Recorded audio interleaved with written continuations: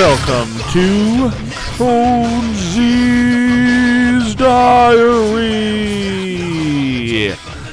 Okay, folks, it is the Conesy with the most. I am your host, the one and only, and I am here to talk to you about Scenario 4 at the Quake City Rumble out in San Francisco, California that I attended. And this is part 4 of what it'll probably be like 7 parts or so. So I've already covered scenarios rounds 1 through 3 in previous episodes of the Conesy's Diary, and so I will go ahead and likewise do scenario 4 here. So I do apologize a little bit for the gap. I feel like now it's been more than well over a week and a half, 2 weeks since I was out and visited at the Quake, which is still probably faster turnaround than we would have probably got on the main podcast for the kind of tournament coverage that I'm doing for this. And I think by the end, we'll probably do a better podcast coverage by releasing it via this mechanism. Also kind of curious what you guys think of how this has come out, doing the scenario rounds one by one, kind of breaking into the games, a little bit better game recap, but doing the game recaps kind of short, one episode at a time, where it's maybe a little easier to catch as you got time. Some of the guys I've talked to locally seem to have thought it was really cool and have enjoyed it. And I do want to note that I haven't. I know some of the audio quality has not been the greatest with the previous episodes that I've released. I do apologize, but in the effort of trying to get these done quickly and up on the nets, I've been minimizing the time spent editing to maximize the time I can focus on the main show when we've got great episodes coming out and planned to be coming out yet this month. So, alright, let's go ahead and get into Scenario 4. So Scenario 4, I'll go ahead and cover the scenario first here. The title was Greed is Good. This is now it's Sunday morning. It's the last day of the Quake. I've got a couple full days yet to be in San Francisco, but I'm starting to, things are winding down. I'm tired. I'm starting to be tired. I'll tell you what, large old man having to walk all over the place. I am just physically starting to get a little exhausted. I'm definitely not as bad as it was at Blood in the Sun this year, with as sick as I was. But I'm definitely just, parts of me are hurting, and I'm tired in ways that I'd rather, wish I wasn't in that shape. But I go ahead and look at my matchup and look at the scenario, and the Greed is Good scenario. It's kind of based off this idea that, okay, the gold rush didn't maybe quite pan out as well, but hey, you know what else is valuable in California and San Francisco? Real estate. So Greed is Good. The idea is that the scenario is going to drive this idea of grabbing land. So this is a classic control more table quarters than your opponent type scenario for objectives. And so you're determined if you hold a table quarter if you have the most fortitude as per the Blood and Glory scenario. In a table quarter, a unit may only be counted for one table quarter, so if it happens to be 50-50 or something, you count it for one, not the other. You get to choose which quarter, I believe it was. All characters in the unit, regardless of their individual position, counts as being in the table quarter holding the most models from the unit. In the event of a tie, neither player controls that quarter. Deployment was per Blood and Glory, and the person with the most fortitude gets a +1 when determining who goes first, which is a little interesting. Breaking the opponent's fortitude, this scenario was you didn't have a true breaking point where just one person won and one person lost at the point your broken army, but if you broke your opponent's fortitude, like in Blood and Glory, you got a bonus 300 victory points.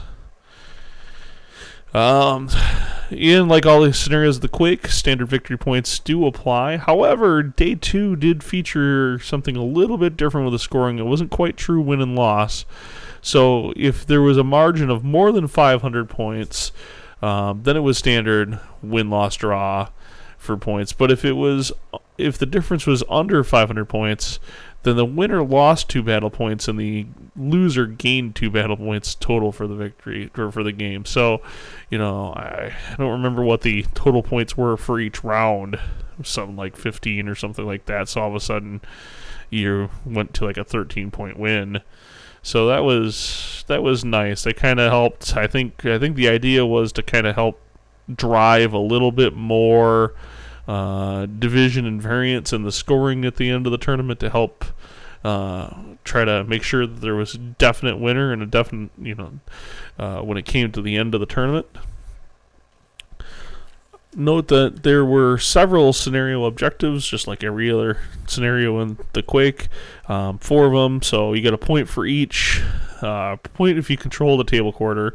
You get a point for breaking your opponent's fortitude. You get a point for controlling more table quarters than your opponent, and you get a point if you control a table quarter on your opponent's half of the board. So those were the scenario objectives. Now, who did I play?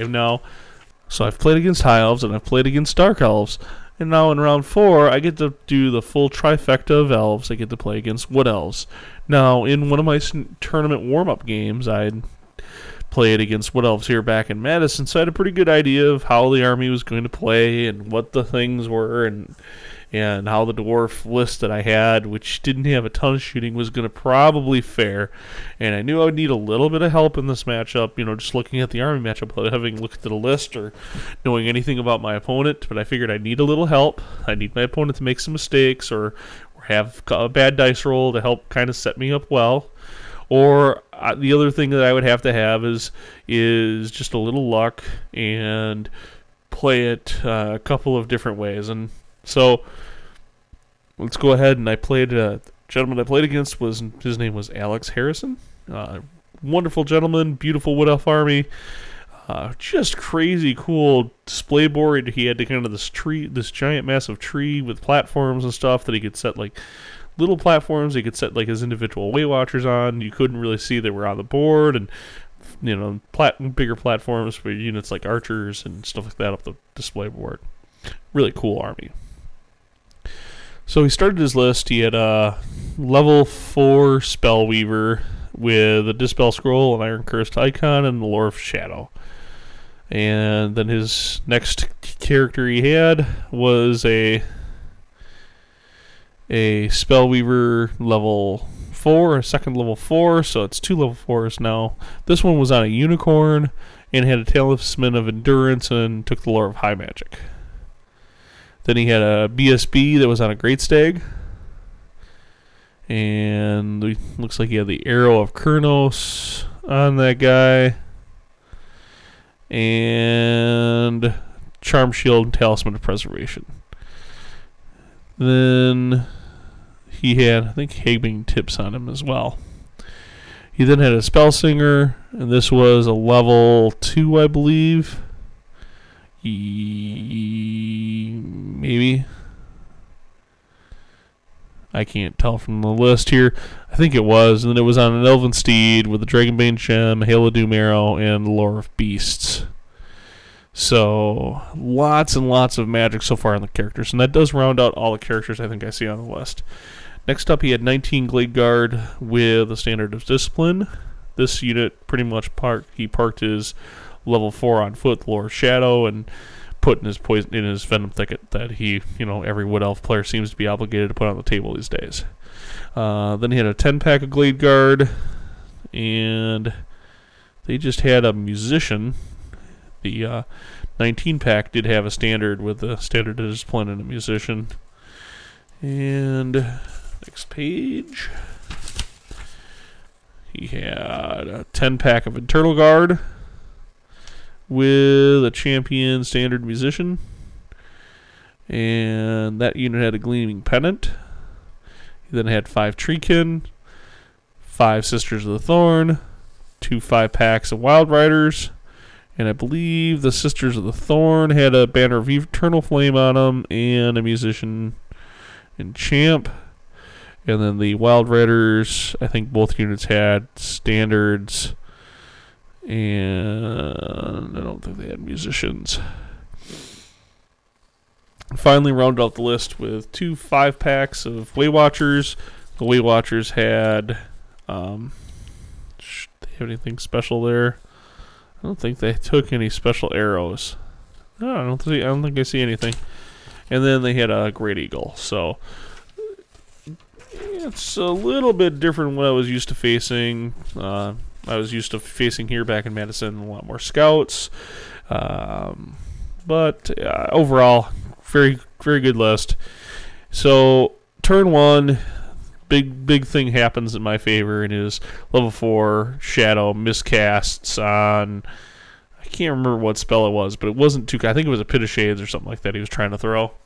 And rolls Dimensional Cascade. Now, fortunately for him, he didn't blow up his wizard, he didn't lose his wizard, but he was in that 19 Gladeguard unit, so all of a sudden that unit's down to like 4 or 5 guys, plus the wizard. So, and at range that I can organ gun it. I didn't really get enough damage on them, but due to the fact that they were in the forest and such. But I definitely got some damage there. Got him to the point where he was like, oh crud, abandon the unit with his level 4 and jump into another block and try to hide the 4 or 5 leftover archers so he saves victory points. So, and I think those 19 pack were his true fight block too, so a lot of shots that could have been shooting at my organ gun were basically eliminated very early in the game because of a Dimensional Cascade. Then really this game came down to, since that happened, he didn't have a good tool set in his army that he was planning on using to whittle down my organ gun, and my organ gun was just basically able to keep everything from center all the way to my far left flank basically at 25 inches plus.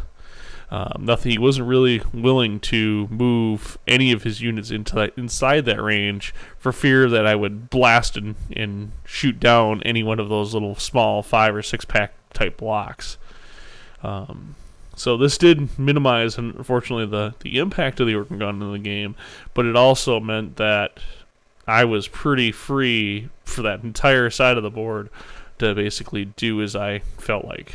Now, on the other side of the board, he did press me, on the right side of the board, he did press me pretty hard, and the hammer spent a lot of time kind of dancing around trying to ensure that I didn't give up a critical flank or a critical rear charge or let him get to my cannon a little bit too easy. He eventually did get to the cannon, but then I was able to set up with some of the other blocks, and my VSB kind of jumped out of the unit and decided to start whacking things. I was able to set it up so that so that he was, if he got stuck into combat, that the hammers would be able to charge, and then I was able to get his sisters. I was able to get because he's frenzied with the the other horsemen. I don't remember what they're called, the Wild Riders. Since they were frenzied, they overran, they killed the cannon on the charge, and then it overrun into the flank of the hammers, and the hammers just smashed them. Yeah, I took a little damage, but not as much as I probably should have, considering the way things were rolled. But then I'm pretty happy with that, and there was still a pretty good chunk of damage. The hammers did take a kind of a beating, and like I said, my BSB at one point, the sisters were engaged with the cannon to start with, and so the BSB kind of jumped out and tried to help them. Wasn't quite successful because the Wild Riders also got in to the cannon that same round, or the following round. But then the BSB was able to jump over to my hammers, and so I had my Lord, my BSB, and the hammers, and they were just kind of at the end of the game walking around. But as it turns out, I was able to.